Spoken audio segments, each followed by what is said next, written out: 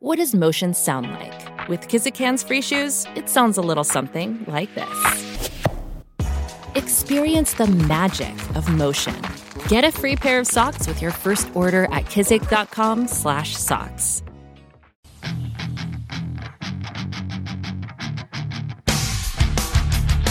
There's a place off Ocean Avenue where I used to sit and talk with you. Hey everyone, this week's guest is Ryan Key from Yellowcard. Known Ryan and the Yellowcard guys for forever. Originally Florida boys, and got to play with them many times over the years. And in fact, Less Than Jake was on their farewell tour in 2015 with them for a good chunk. And love these guys, love the band, and I was delighted that Ryan picked arguably their biggest hit, Ocean Avenue, to discuss today. And we had a lot to talk about with this one. Ocean Avenue was based on a very specific moment when the band was deciding to move to California.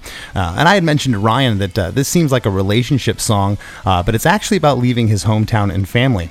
Ryan called Yellowcard the Bridge Kings because of their tendency to make long bridges in their songs.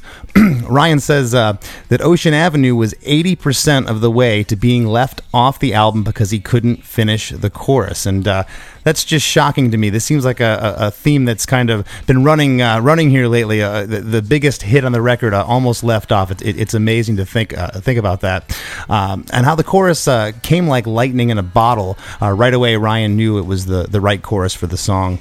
The band knew that Ocean Avenue was a special song the minute they recorded it, and we talked about in Ocean Avenue, the verse is as known as the chorus. There's a place off Ocean Avenue. You only get the phrase Ocean Avenue in the verse, never in the chorus, which is interesting. Ryan is grateful that the song Ocean Avenue allows him to still have a career, a job today. And Ryan proudly says the song was a team effort, even if not all the people who were involved in it still get along today. So all this and much more, stay tuned. Hey, have you heard? Krista makes a podcast. Hey, have you heard? Krista makes a podcast. Hey, have you heard? Krista makes a podcast. Hey, have you heard? Krista makes a podcast. I'm always stoked when I don't have to beg for the band's or the artist's biggest song, because a lot of times guys are like, I don't want to talk about that song, or a lot of times, a lot of times a band's biggest song, or their most well-known song, I should say, is something that's a point of contention. There's a lot of things that go on with a popular song, and not all of them are good things, as you know. And sometimes it brings up bad memories, etc. But in this case, I asked Ryan, and he wrote a text back to me. It was great. He says, well, I suppose we should go with Ocean Avenue.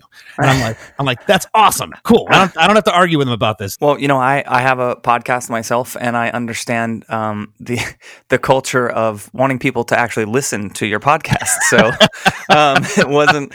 I thought, let's just use what works. Let's go for the jugular. Well, I appreciate it, my friend. Man, this song, I was telling my producer Chris before we started rolling earlier that you guys got signed at Capitol by Louie, who was our product manager when we were at Capitol Records. Less Than Jake.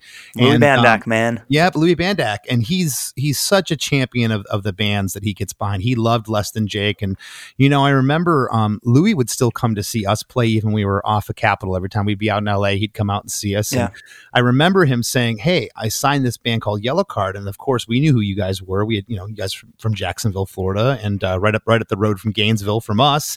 And you guys went and did this record. And I know the record prior to this was on Lobster Records, One for the Kids, and that was, I believe, your first full length with the band. It was, yeah. I knew the guys from high school, but it was not in the band in high school. So it was just kind of buds hanging out. I ended up. I was in college at Florida State at the time. I tried college a couple times, didn't really ever work out for me, but it was kind of just a weekend hang that led to me playing guitar originally, and then being asked to move up to kind of being the lead vocalist guy in the band. And before One for the Kids, it's funny. I was like, because we were just a local band in Jacksonville at the time, and the original formation, the original version of Yellowcard was pretty hard punk. I mean, it was more Good Riddance, old Lagwagon, early mid 90s kind of sound. And here comes me with my, zero rasp in voice, saves the day wannabe pop songs that I'm writing, and I'm like, we should change the name of the band because everyone here is like, they're gonna hate it. They're gonna hate, and they're no, it's good. And we were basically run out of our hometown by people that, you know what I mean? So, One for the Kids was the first record right. That I was a part of all the songs, and we wrote a whole record together. And you guys were playing a bunch then, and of course, you relocated to LA, and now, do you recall, was the record cycle and the touring cycle for One for the Kids over with, and you're in between, now you're writing for what became Ocean Avenue? Do you remember, can you set up the song, where you were and when you wrote it? Yeah, so we moved to California. I stayed in California after we recorded One for the Kids. We left Florida to go out there in October, I think, of 2000, and I stayed out there because I had some friends from a story that I could tell on this podcast some other time about my first journey to California when I was 19. I still had some friends there, so I just kind of couch surfed in Central Camarillo, Ventura area for a while until the rest of the guys came out. And that's when we started touring and playing a bunch of shows for One for the Kids. But it was fast, man. It all happened fast. We released One for the Kids, I think in, early 2001, probably. It was like February or March of 2001. And we signed our deal memo with Capitol in April of 2002. So it was quick. And we did an EP that Capitol licensed to Fueled by Ramen to make it look like we were still on an indie label and we didn't just jump to a major. It was all marketing ploy. That was great though, and having a release on Fueled by is always an honor. It's just such a cool thing to know that we were a part of that family in some way. But we started writing for Ocean Avenue in late fall of 2002, and we went up to this cabin that the original guitar player in Yellowcard had a family cabin up at Lake Arrowhead, like Big Bear area. And cool. So we all went up there and just, sat around being 22-year-olds drinking and smoking weed and writing songs, and that was, we got like the initial core of the songs up there over about a 2 or 3 week period. And then we had scheduled to go back down to LA and start pre-production at the Swing House with Neil Avron, who ended up becoming, our lifelong producer after Ocean Avenue. So he was going to come in and start helping us work on the songs. And this was a process we had never done before. This was crazy. I would say that record was when we learned that a great song goes verse, chorus, bridge, chorus. I had no idea. All of my old songs went verse, chorus, verse, weird second verse post thing, and then second chorus, and that was the end of the song. And it was like every song I wrote went like that for some reason. But anyways, so we were working with Neil, and it started in that, it was spring of or I guess I'm trying to think of the timeline, man. My old whiskey soaked brain. It was early 03 that we were working on this, and it was it was that riff. It started, we would go in there every day, and it was back in the day when everybody would set up in a live room and play me. I mean, you guys may still do it that way, but we ended up transitioning to kind of demoing more via laptop and computer and stuff later on in our career. But back then that wasn't an option. So we were demoing to ADAT at Swing House, And so it started with that riff. It just started with the jun jun jun jun jun jun jun jun jun jun jun jun jun jun. It started with that rhythm on the guitar that I was playing. And at the same time, I remember I had the lyrics. There's a place off Ocean Avenue where I used to sit and talk with you in a note in my like little journal that I used to keep to write lyrics. And those two ideas kind of melded together with that riff, and that was the song. Right. At least that was the beginning of the song. So I'll wait till you ask me some more questions, I think, before I tell you how it went in the studio. Well, there is a couple questions. So, of course, like I said, Jacksonville is like the sister city to Gainesville. It's right next door to where my band is from. And, I have an ex that was from Jacksonville. So I spent a lot of time there over the years. And I even went and researched today when I was putting notes together on the song. Now, Ocean Avenue, of course, there's, A1A Boulevard, and that's sometimes referred to as Ocean Avenue. But there's an Ocean Boulevard in Atlantic Beach. That's the one. Okay. So I'm assuming you named it Ocean Avenue because that sings better than Boulevard. It rhymes better. That's absolutely the reason. Okay. It is not Ocean Avenue on the map. There's a place off Ocean Boulevard. Okay, that doesn't work.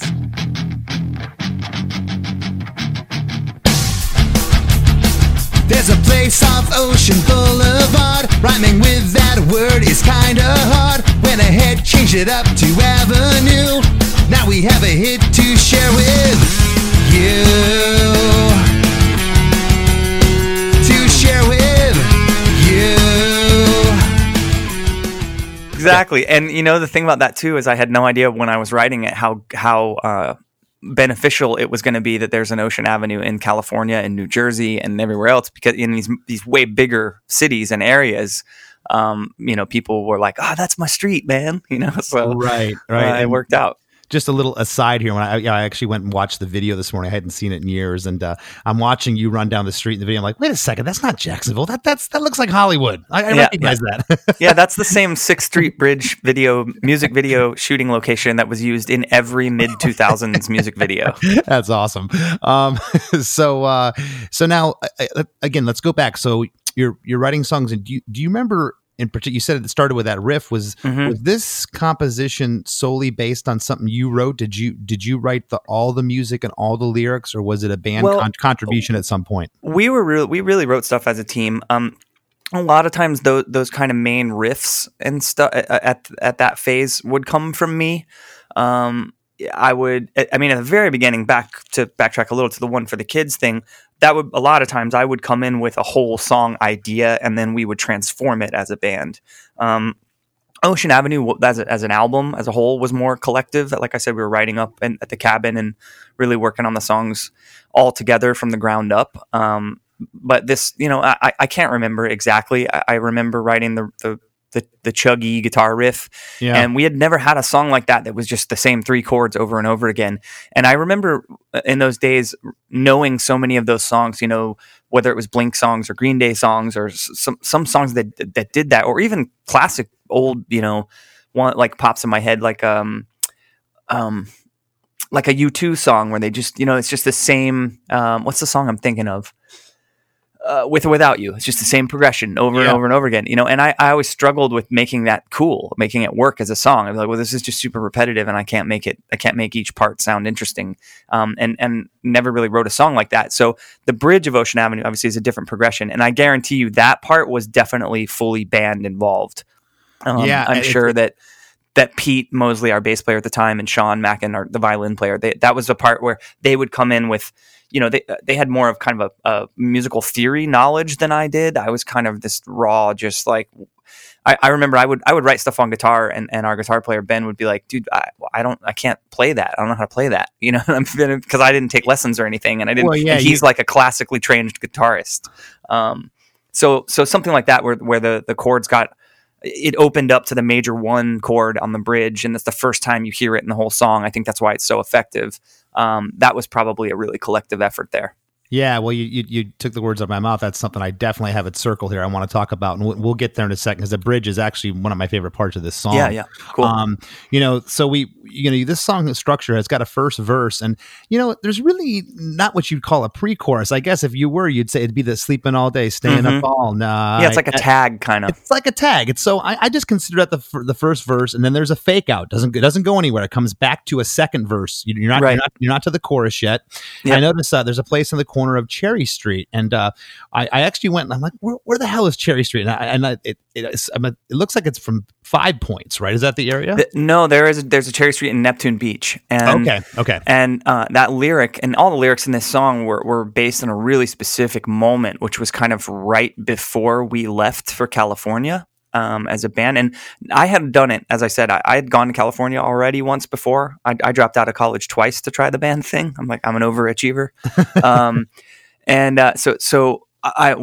My parents had moved. This is kind of funny. Jacksonville, has beaches, like beautiful beaches, but I grew up my whole life in town, like on the south side of town, in very suburban cul-de-sac neighborhood kind of vibe. And when I left at 19 to go out to California, of course, all of a sudden my parents decide they're going to move to the beach, like for the first time in our life. And so I leave, they move to the beach. My sister gets to go to high school and live her whole teenage years at the beach. And thanks, Mom and Dad. Yeah, for sure. So I come back and they were house shopping at the beach and had this rental that was kind of like a 3-story guest apartment thing that somebody was renting out on the back of their house. And it was literally on the across First Street from the beach. So it was a killer spot, but that's where I was kind of staying when I first came back from school or from California the first time and was playing in Yellowcard. And so when we were leaving that whole area, just that Neptune Beach, Florida area with Cherry Street and what became Ocean Avenue, that's actually Ocean Boulevard, our guitar player was renting a house on Ocean, and a bunch of people lived there, and so we would hang out and party over there all the time and write music there and stuff. So it was just this collective kind of area where it was like the song was kind of saying goodbye to this specific moment in time, which also at the same time, while it was a very specific moment in time, felt very permanent. It also felt like this is going to be way more than a specific moment in time. Like I feel like this is the end. I'm not going back this time, Right. I say that now, by the way, as I'm officially living back in Jacksonville for the first time in 21 years, and I think I'm not leaving here ever again. Now I'm pretty settled, but still, at the time, it felt like that was the move.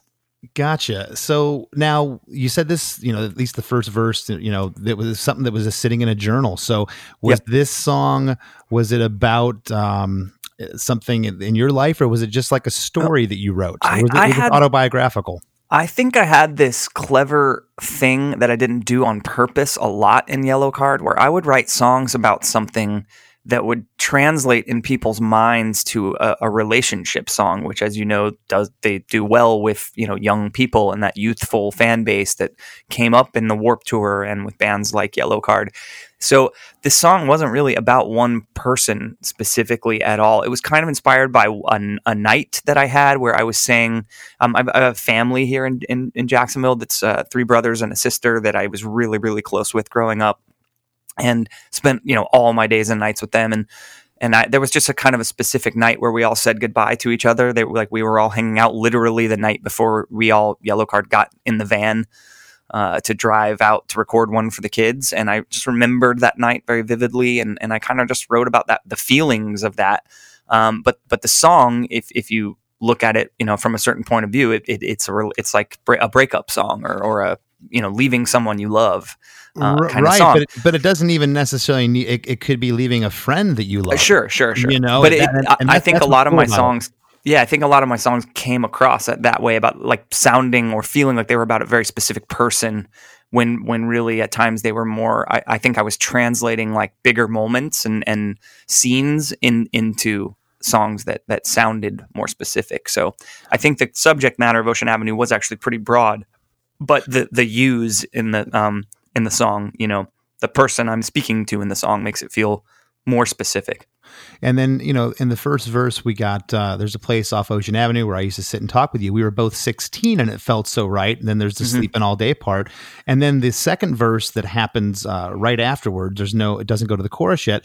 There's a place on the corner of Cherry Street. We would walk on the beach in our bare feet. We were both 18 and it felt so right. Was that a conscious jump those 2 years? What happened to 17? Yeah. So, well, that was the gap between, you smoke it and drank it away. Yeah. It's funny actually that you're asking me that. And I don't know why in the second one, it was probably the same thing where it just kind of rolled off the tongue better, sang better, as we say, to say 18 instead of 19. But that was still the gap at 16, was high school, and my friends that I just mentioned, that I think a lot of this song was rooted in that night saying goodbye to them. We would spend a lot of time at the beach. They lived closer to the beach than me, so I would drive out there a lot when I was a kid at 16, and we would just go out there at night and drink beers and smoke weed and be, rambunctious high schoolers as we were. And then I came back to Florida at 19 after I went to California, and that's when I was staying with my parents out on Cherry Street. So it was kind of that was kind of a jump. There was a gap in time. Yeah, what I always loved about this song, and geez, we did one of the last Yellowcard tours when we were over in Europe with you guys, and it was like within the last year of you guys being a band. And I love, no matter how many times I saw you guys play this song, I just love the audience reaction, because the minute you'd started, of course, and what I always loved about this song was it goes through the two verses and it's got the chug-a-lug thing with the guitars, and it's kind of in its own world, and it's like kind of doing the same thing for 35, 40 seconds. And I mean, literally out of nowhere, boom, that chorus hits. If I Could Find You Now, and it just lifts. The whole song just goes from 0 to 6. Not 0. I mean, the song's going along. It goes boom. It goes like 100 miles an hour.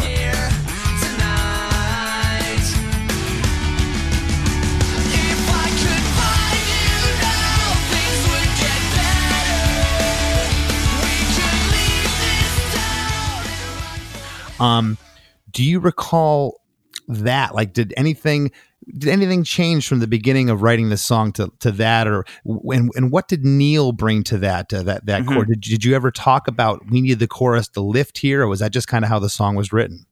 I wish I could remember exactly the evolution from the chug to the chords. I know that there was a conscious decision of wanting the song to just be the same 3 chords and kind of having that be a challenge. Can we pull this off? Can we write a song like With or Without You that was just the same 3 chords over and over again, but we make each section build and lift and stay interesting. I will say that I remember at the Swing House, I was thinking about this before we got on today. I was trying desperately to remember the melody, and I bet if I called Pete, our bass player at the time, he would remember, because I think he was the one who was like, no, dude, you can't use that. But we had the 3-chord chorus thing going, and it was big, like you said. That definitely came to be in the practice room, like in the rehearsal space. We developed the song to open up into that chorus. I mean, we were able to play it all the way through before we went into the studio. So, but I had this melody for the chorus, and it was some like female pop artist massive hit song from the 80s, like mid or early 80s even. And it was like a melody that I had, and everyone was like, dude, no, you can't use that. It's this. And it was like a Cyndi Lauper song, or it was something like that. As long as no one knows, fuck it. But someone would have known, dude. And, I'm glad someone caught it, because we probably would have gotten in trouble. But I just remember it being perfect in my mind, and so I was so frustrated. And when we get into the recording, I'll tell you I'll add on to that story and tell you a great thing. Cool. Yeah, I mean, like I said, I just would love, the minute you'd start the song live and the audience goes crazy, but when the chorus hits, it's like the place goes, now the party's on. It goes ballistic. It's just great. You break down to the second verse here, and it's pretty much the same as the first 2 verses, and then you hit that chorus again. And then out of nowhere, like you said, now it resolves with this bridge, and it's this big breath of fresh air. And I love the production on the bridge, that little arpeggiated clean guitar that comes in there picking. It's just, it's so good.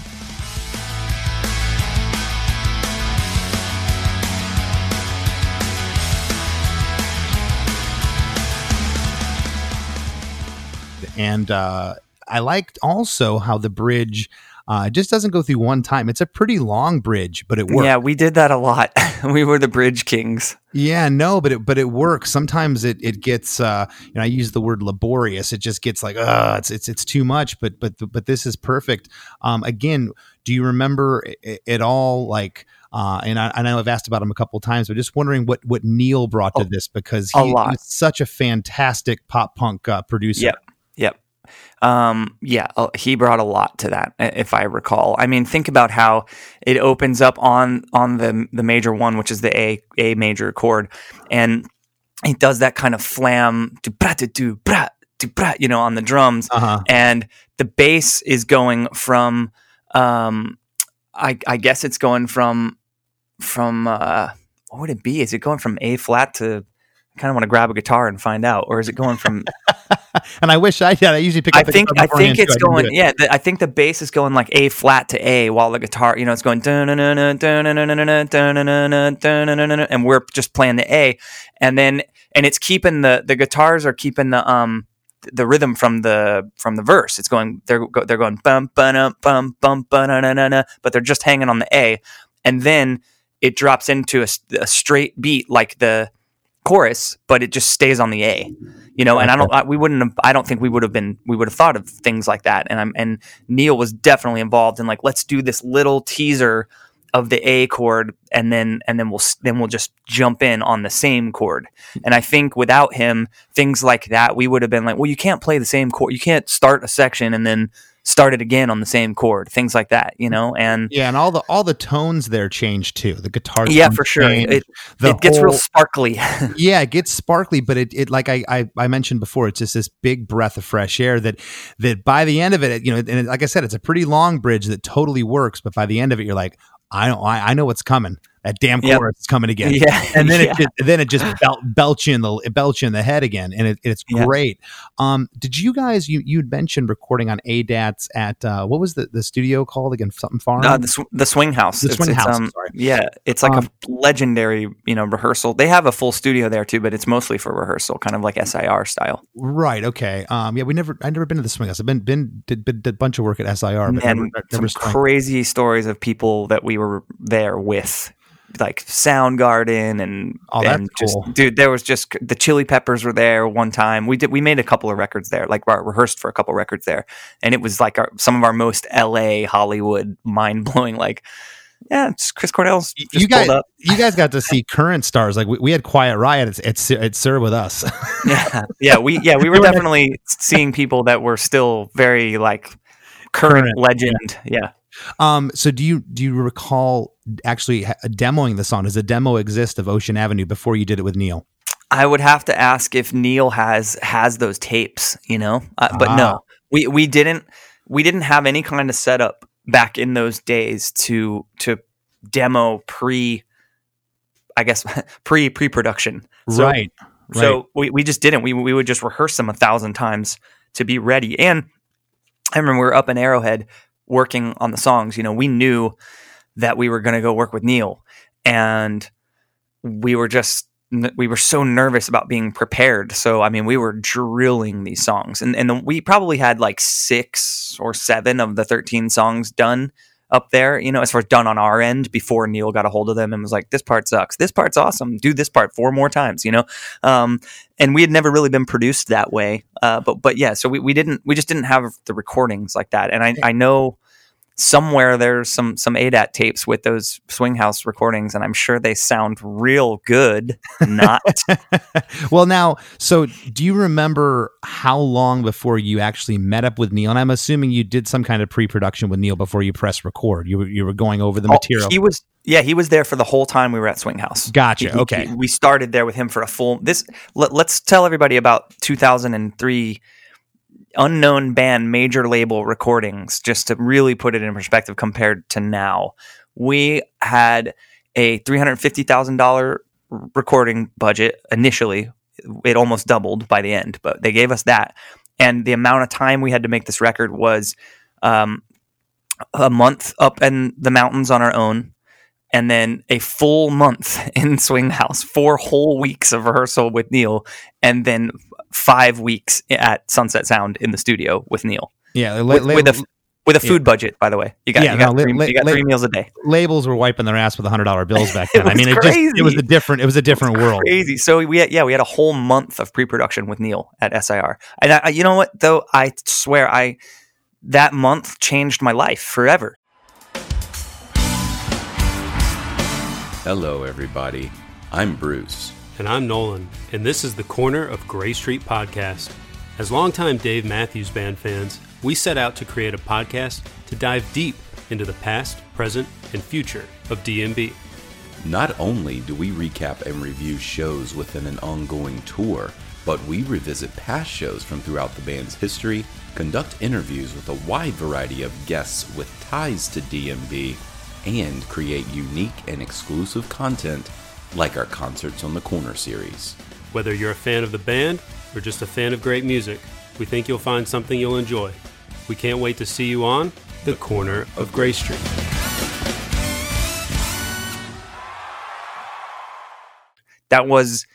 That's when I learned how to become a songwriter, was in those 4 weeks, my first time working with Neil Avron. It changed me forever. And was there any reason, I know Newfound had done the record with Neil by then. I believe he did Sticks and Stones. Was this a label's call, or was Neil like your dream producer choice? This is so funny. Eric Valentine was our dream producer choice. Well, really? I don't know if I can speak for everyone. It was my dream producer choice. Which Eric Valentine's amazing. He's great too. Yes. So the way I understand the story, and some of this could be wrong. We're not the young men we once were, and your memory just remembers things the way it wants to sometimes. But this is the way I remember it. We were playing at the Avalon in I don't think it was called the Avalon back then, but either way, something like that. In Hollywood. And we were opening for No Use for a Name, and Eric Valentine was coming. We had a meeting at Capitol, basically, where we said, where they said, who are your dream producers? And we went with all these 90s, Brendan O'Brien and Eric Valentine and all these people like that. So thinking like, there's no fucking way we're going to get to work with these guys. But Eric Valentine was coming to the show at the Avalon, and this is how I understand it. And if someone wants to at me and tell me, at the label, if anyone sees this, although everyone at the label's like 60 now, but from then, but still, he came to this show and apparently wasn't on the list. And he was like, well, fuck you then, and left. And that was it. Yep. And that was it. No Eric Valentine. Which what's crazy with fate in this business, as well as I do. There's a chance that Eric Valentine could have produced this record and it wouldn't have done anything for you guys. You never know. I think about it all the time. And the way we met Neil was so cool, man. He had one for the kids, and that record to me, I don't want to upset anyone who loves it as well. And I know it is what it is and what it stands for the band, but just the production and it's so old, and it's actually hard for me to listen to. It's kind of like nails on a chalkboard style.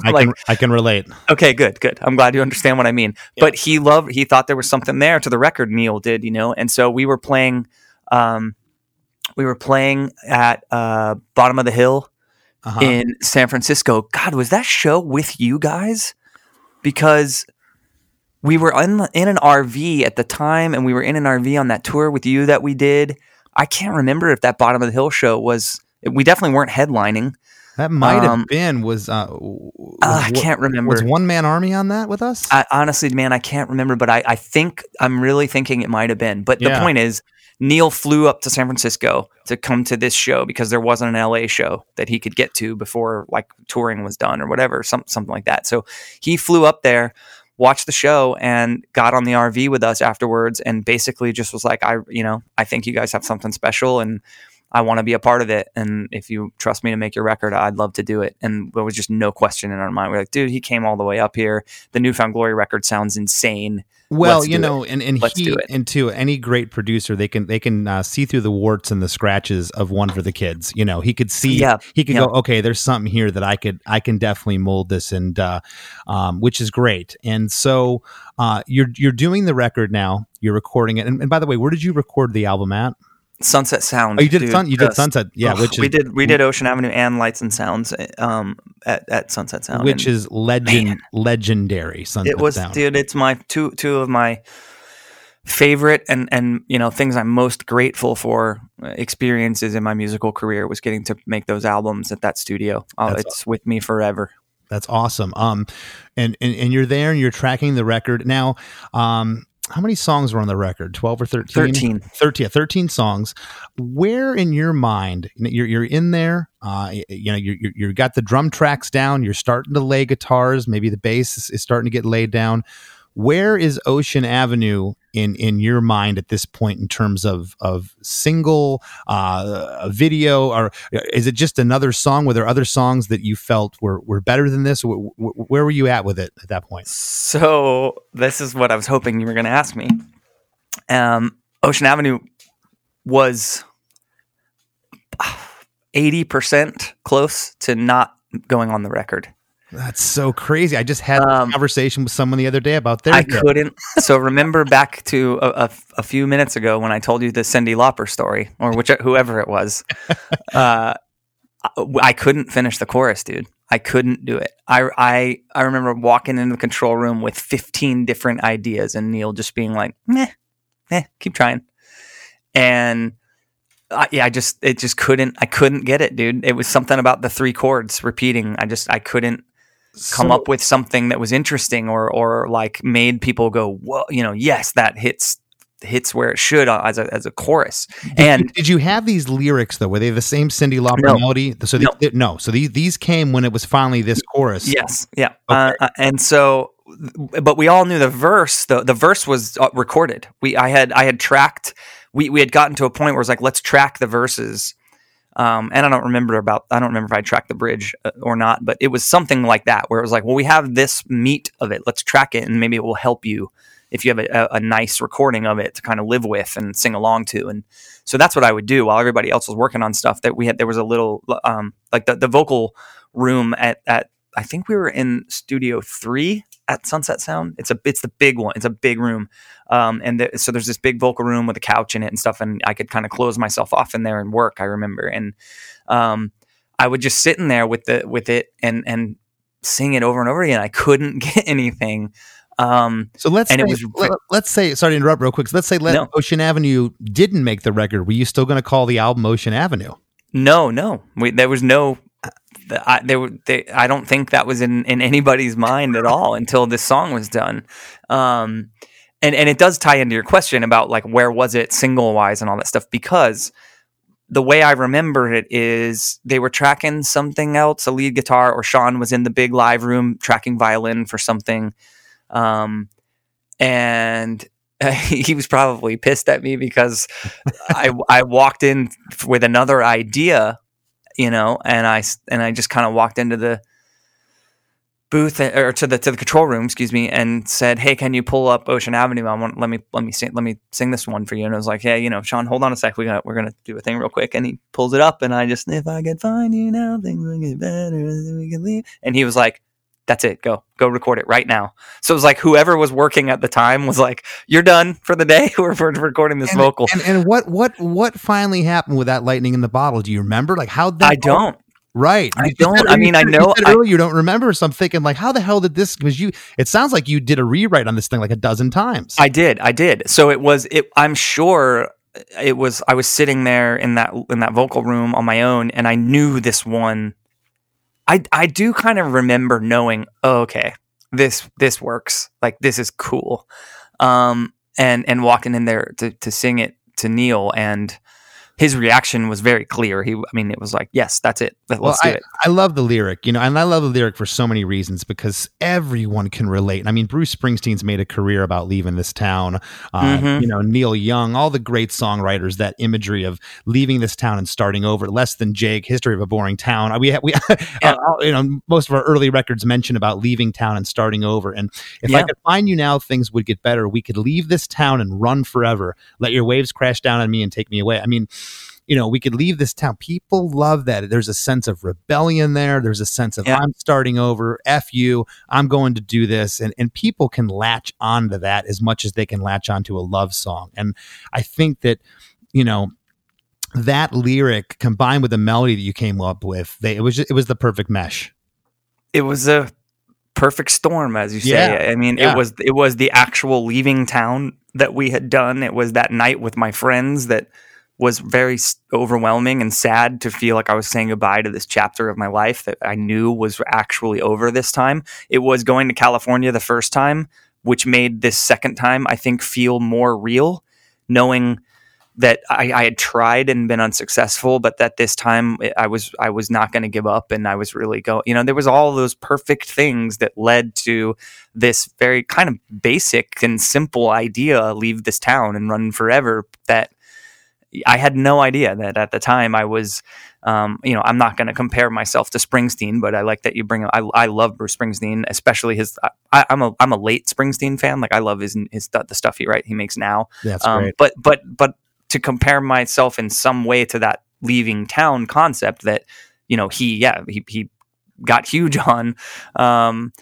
That was the thing. It was just this perfect storm of life events that led me to write this simple line of lyrics that everyone ended up relating to. Yeah. I knew it was good, but I had no idea that that's what I was doing at the time. And how many times have you been on tour with a band too? And it's like, you hear their song every night. And I've heard Ocean Avenue a ton of times. Plus it was a huge radio hit, but it's a great song's a great song, man. And 17, 18 years later here, it's every time I hear it or when I see you guys play it, like I said, we did that European tour together, and I'd watch it every night. I love the reaction. I just love the song. When the song was finished, you got the chorus down. Did you guys know then, like, this is great, this is special, or was it still kind of like, it's just Ocean Avenue? No, we knew. You knew. There aren't a lot of songs, and well, I think.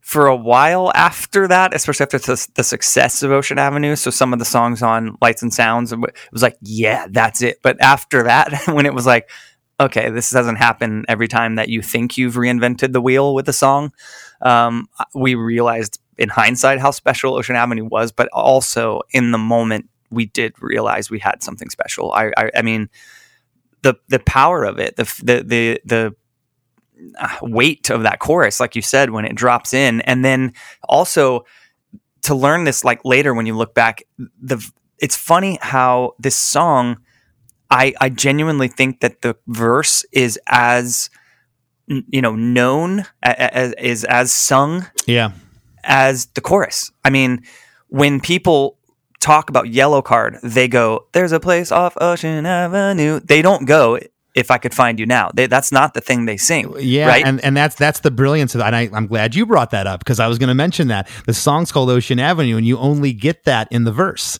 Right. The one time. You don't get it, Yep. Which is amazing. Linkin Park made a career out of that. You didn't know if the chorus was the verse or the verse was the chorus. They were exactly, man. They were geniuses at that, And live, like you said, watching it live, that whole concept is just mind blowing because it's the only song I think really in our entire catalog of songs where every word to both verses, chorus, bridge, it's really everyone is singing every word. Yeah, awesome. There's other songs that have huge choruses that are Yellowcard songs that I love and I'm really proud of, and people sing the shit out of them, but they'll mix, you can see people mixing up the words or doing the kind of mouthing like in the verse, nobody cares about the verse. It's that whole thing. Yeah, sure. Like, why do we even write verses? Who cares? But this one, it was like the verse was a chorus too. And the bridge was a chorus too. It just, I don't know, man. It's, I say it all the time. This song is the reason I still have a job. So whenever anyone, and you know what, that's really cool of you to say because man, you know what? Some people don't get the one song that still gives them the job. They never get that song or they never get that break or whatever you want to call it. And the fact that you could be grateful for this song, because like I said at the top of the podcast, it's like sometimes people are begrudgingly, they don't want to talk about that song. Maybe an ex bass player or a guitar player had a hand in, there was bad memories attached to it, but you're grateful. Well, you're grateful for this, and that's awesome. Well, I think it's cool that you say that too, because it's not a secret that Yellowcard and members that have been and still are or were, haven't always ended on the best terms or remained through life on the best terms. But that said, I will proudly say that this was a team effort. I didn't write this. I didn't walk in the door and say, as we've talked about now on the podcast, I didn't walk in the door and go, "Hey guys, I've got our hit song." I couldn't have been a part of this song without the other guys that were a part of it. Yeah. And I've always maintained that with myself too. It's a band a lot of times is definitely the sum of the parts. Yeah. One last thing I just want to touch on. So what was that like? The record comes out and all of a sudden this song goes to radio. You're 22 years old and this thing just goes through the roof. And just to give my listeners a little comparison here, and this is by no means being disparaging towards Less Than Jake. We've had a storied, amazing career, but we never had a radio hit. On the one song that wasn't even pushed to radio. It's a song called Rest of My Life that was on our record. It came out in 2005. And that song has garnished over 5 million YouTube views, which is nothing to sneeze at. But Ocean Avenue has 40 million YouTube views. I mean, it was a massive hit. And what was that like? What did that feel like? Because I mean, we've had a great success, but it was always kind of the slow climb with us. It never just went like, holy shit, boom. Yeah.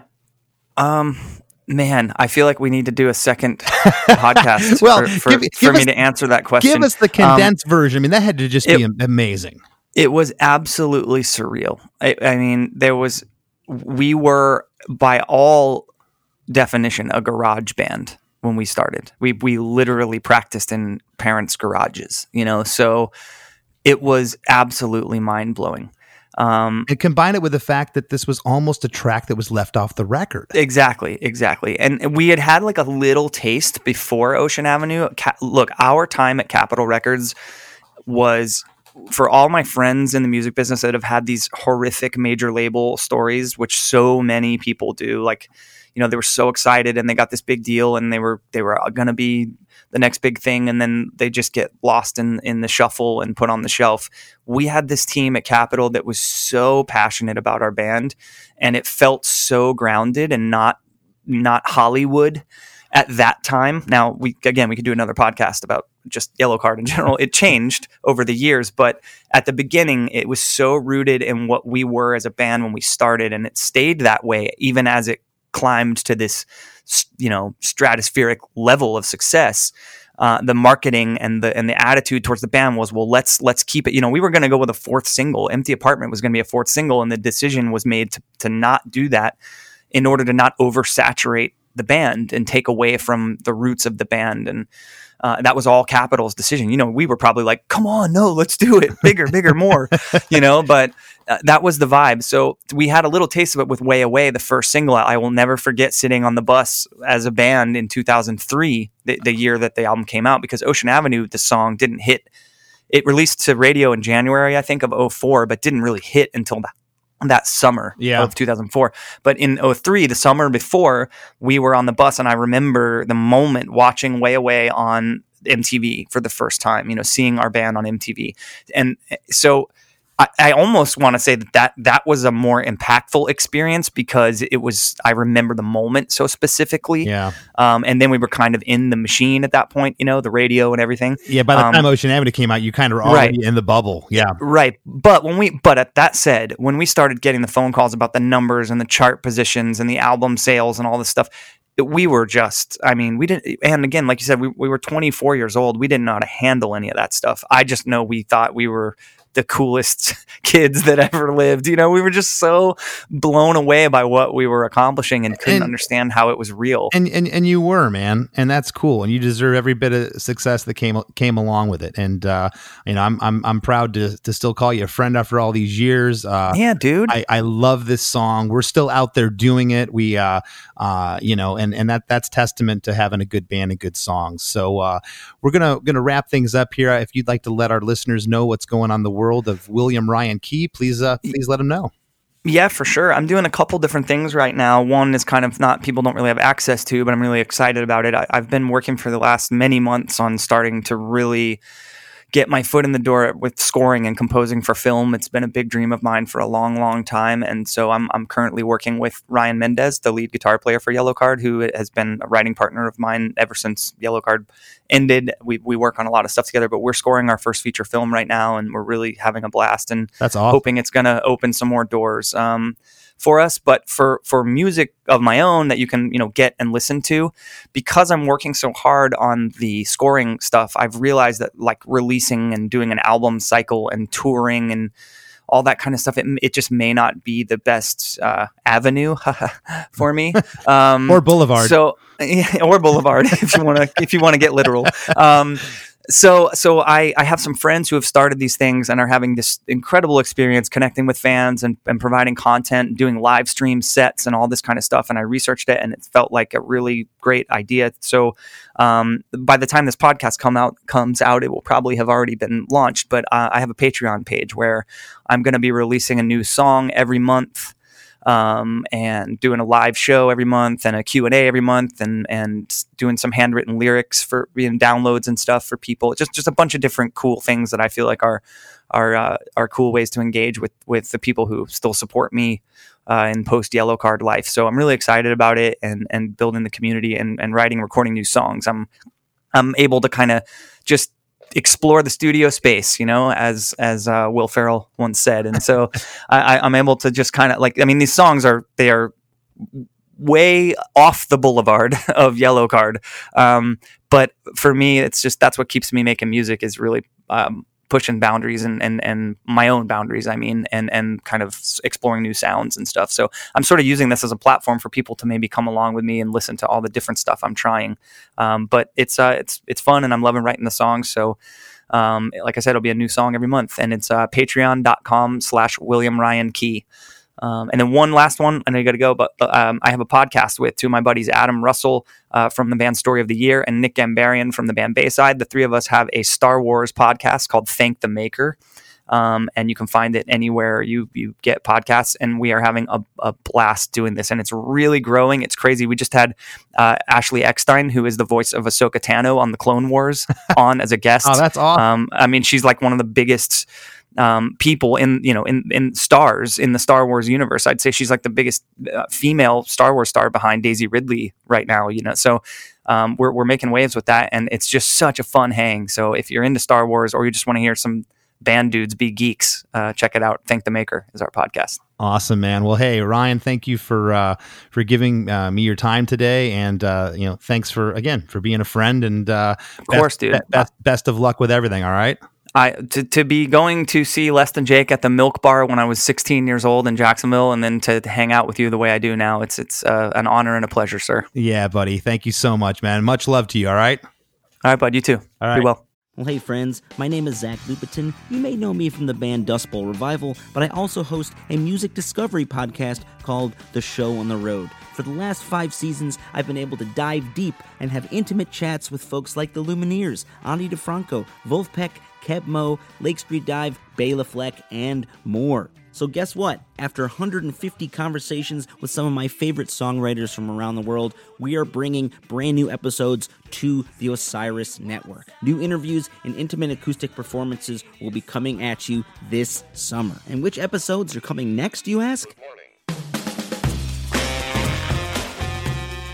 I am Zach Goody, the lead singer for the band Smash Mouth. Our band is called Milky Chance. We are based in Berlin. My name is David Shaw. I sing and write songs with my band, The Revivalists. Trust me, these conversations go some wild places. So subscribe to The Show on the Road on Osiris, and we'll see you soon. As we near the end of the show, here's a band you might not know. Hey everybody, welcome to this week's Band You Might Not Know. If you'd like your band to be previewed on Krista Makes a Podcast, all you have to do is submit your song and bio to bandyoumightknow@gmail.com. Again, that's bandyoumightknow, all one word, @gmail.com. All I ask for is a good quality recording of a song you feel best represents your band. This week's featured band is String Machine, based out of Pittsburgh, Pennsylvania. The lineup consists of David Beck on guitar and vocals, Dylan Kirsten on synth and tambourine, Nick Temple on the drums, Mike Law on bass, Ian Compton on trumpet and guitar, Laurel Wayne on vocals, and Katie Morrow on the cello. You can find them on Instagram at String Machine Music, and you can find their music on Bandcamp and all the streaming sites. Here's a clip of their song, No Holiday, Excite Again. Let it take my day. We were early, fake family emergency. I feel no holiday. Can I pretend it's fun? The Wrap with Chris and Chris. All right, man. Well, there we go again. There's the recurring theme that we heard back in Tim McElrath from Rise Against episode. The song that almost got left off the album, it almost got cut or became a B-side, becomes a worldwide smash hit single. Yeah. How many times has this happened now? Was it only the Tim episode? I could have swore it happened again. It's amazing that this almost ended up on the cutting room floor. Yeah, I don't. What's up with that? Is it because those songs maybe the people writing them thought of those songs as being too simple as far as like the chord progression and the arrangement, and thought like, no, I have all these other songs that are more complex. And I think it could be part of it. I think it could be a number of things. Yeah, I think that could be one component to it. I think other things is no one truly, they can say they do, but no one truly knows what a hit song is, or maybe not so much what a hit song is, but what that song and how that song's going to resonate among listeners. What that song's going to make other people feel. Because as a writer, as an artist, sometimes you're just too close to the song. You're too attached to it. And sometimes you're maybe sick of it. Like, Tim had touched on that to where he was just like, I just got to the point where I was banging my head against the wall. I just couldn't figure out how I wanted this and that to be in the song. And Ryan even mentioned that he just couldn't get a chorus. Yeah. And that was a common theme between those two songs, is both those guys couldn't get that finishing touch on that song. And then when it happened, it was like magic. Yeah, and in relation to this song, every aspect of Ocean Avenue, it became the title of the album. It was how they marketed the record. It was the front cover of the record, the artwork, everything went along with the theme of Ocean Avenue. It became everything about the record was this song. And to think if it was left off, that none of that would have happened. And who knows if they would have been a household name. Right. Yeah. And I thought it was wild. And we've touched on this in other episodes too, that these kind of recording budgets don't exist anymore these days. But Ryan brought up the fact that Yellowcard had a $350,000 budget, and they ended up spending twice that on the recording. And at that time, and I guess it was a big part of it was because people still bought the physical compact discs at the time. And I think that there was more money available for that kind of thing. Well, I mean, just the fact they recorded at Sunset Sound, which is a legendary studio. I mean, when you park your car at Sunset Sound and you open the door of your car, and as soon as your foot hits the pavement, it's $1,500. Wow. just to get in the building. I mean, I don't know exactly, but I mean, it was something like that back then. I remember, studios were still charging a premium to get in. The home recording capabilities in your own studios just definitely wasn't where it's at today. And labels had money. People were buying physical product. They had that money to throw around that doesn't exist today. Are those type of studios going the way of like Blockbuster Video now? The good ones are still out there, and I'm sure that their prices have come down considerably since. This record was recorded in 2002, Ocean Avenue. So, but it's just it goes to show you the money that was floating around that labels had then, and just the waste of money that was going on. I mean, we had that issue, Less Than Jake, with being on labels. We'd see how money was allocated. We're like, why are they spending all this? And the fact of the matter was, it was because they had it. Also, don't you have to recoup that money when you're the band? Well, you do, but we probably owe Capitol and Warner Brothers a total of $6 million right now. And so the beauty of the contract as a band is you sign as a band, and they'll continue to make money off those records in perpetuity. And if you pay them back, you pay them back, but they can never come after me personally for my assets. Thank God. Right. That's a good thing. Because I'd be sitting in the middle of a dirt field right now, somewhere in Sanford, Florida. Right. Dude, I think that it's always very interesting in that kind of, and obviously a lot of our guests, you've talked to them about like, when's the first time you heard your song on the radio or whatever. But some of these songs that we've talked about on the podcast, Ocean Avenue, a perfect example, became like gigantic songs. And to hear the artist talk a little bit about what that was like to have this enormous song that is just like bigger than the sum of its parts. It's bigger, like the song becomes bigger than the band. The song is just like, enormous. And what that feels like, it's always interesting to me. It makes me a little envious, but in a cool way. Yeah, no, I mean, it was funny because we had done a U.S. tour with them, Yellowcard, around 2003, and the song was blowing up. I mean, and there was people, and you could tell they would watch Yellowcard, and then we would play, and after Yellowcard, there was some people leaving the show, and that wasn't a knock on Less Than Jake. It's just that just shows you how big they were getting. They were getting these periphery radio people that necessarily didn't even know who Less Than Jake was, or didn't even know who Yellowcard was 3 months prior, and it was just blowing up in the U.S. And then that fall, we had taken them over to the UK, where we had a stronghold, and I remember, they had a good reaction. They were starting to get a buzz over there, but it wasn't like it was in the States, So right.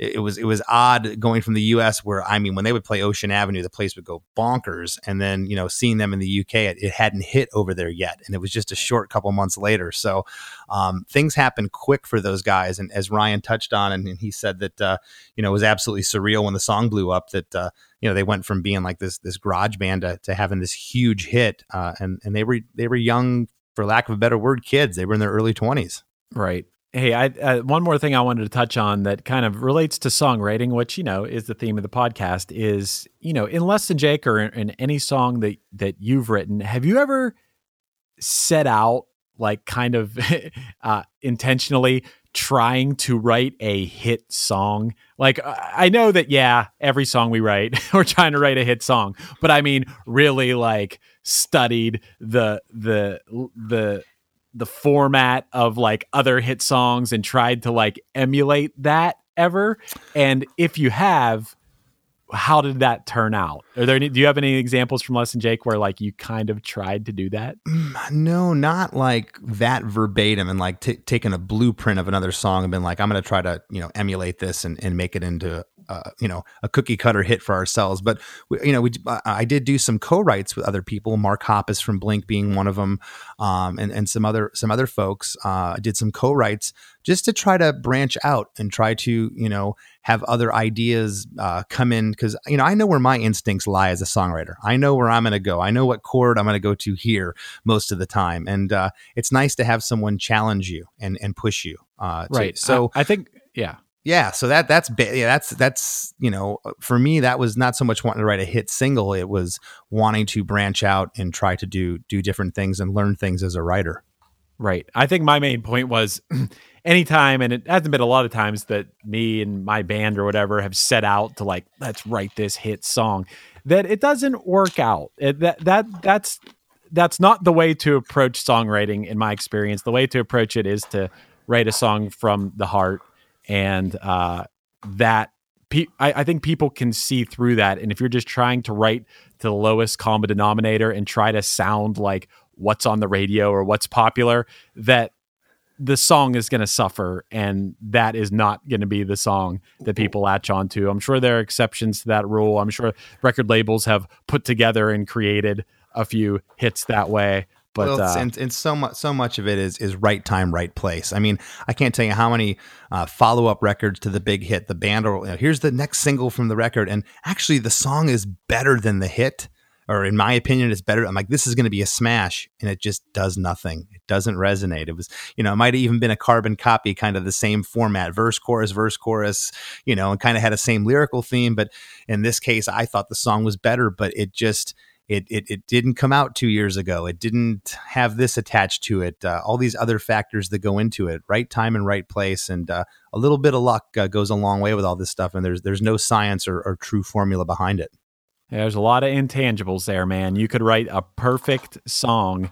It's just a beautiful song, awesome lyrics, perfect arrangement. And if it's not the right time for it, if it would have hit the following year or the year before, just because of, like, what was going on, whether it was in music or in the world or anything like that, you can't account for those things. And all you can do, just like anyone says that luck is like when preparation meets what? I forget what that phrase is, but it's basically like being ready for an opportunity, being as prepared as possible. And that's the same way with music. If you keep writing great songs, I feel like in one way or another, you will be successful. I like to think that anyway. Well, I can't argue with you, and I also want to thank you for your segue just now. You're talking about the perfect song, and I'd like to write somebody their perfect song. Thank you, Chris. Keep those custom songs coming. I'd love to write a custom song for you, your business, a jingle for your business, for your family, for your band, for whatever. And Chris and I are also offering animation to go along with that. To see some of our examples, you can go to chrisdemakes.com. That'll redirect you to the YouTube page where you can see our work. And for more info on all of this, you can email me, chrisdemakes@gmail.com. Please keep subscribing. Keep the word of mouth going about the podcast. If you haven't already, join the Chris DeMakes a Podcast Facebook group. It's a private group, but it's easy to join. All you have to do is submit who you'd like to see on the show. You can follow me at Instagram at LessThanChrisD, on Twitter at LessThanChris, and on Facebook at Official Chris DeMakes. And I think that's about it. Until next week, we'll see you then. The number you have reached is 100.7 WMMS. It wasn't just a radio station, it was a lifestyle. Cleveland is a rock and roll city for sure. Get down! The Wrath of the Buzzard. WMMS. Cleveland. The rise and fall of one of the most iconic radio stations in America. Profiles, The Wrath of the Buzzard, PROH Files. Subscribe now wherever you get podcasts. Welcome to us talking about our podcast for a minute. What's the name of that podcast? That's Axe to Grind, and right now you're going to be getting a little taste of it, right down to the shaky microphone and all. And my name's Bob. And my name's Patrick, and usually we're joined by Tom. Tom's the best. Tom has a real grown-up job that requires him to be at work, but we talk about decidedly not so grown-up things like hardcore music and things that people that like hardcore music tend to like. So that could be the latest shows, revisiting classic material, talking about the new classics, all the little dorm room nonsense that you imagine from niche music podcasts that you either love, want to love, or hate.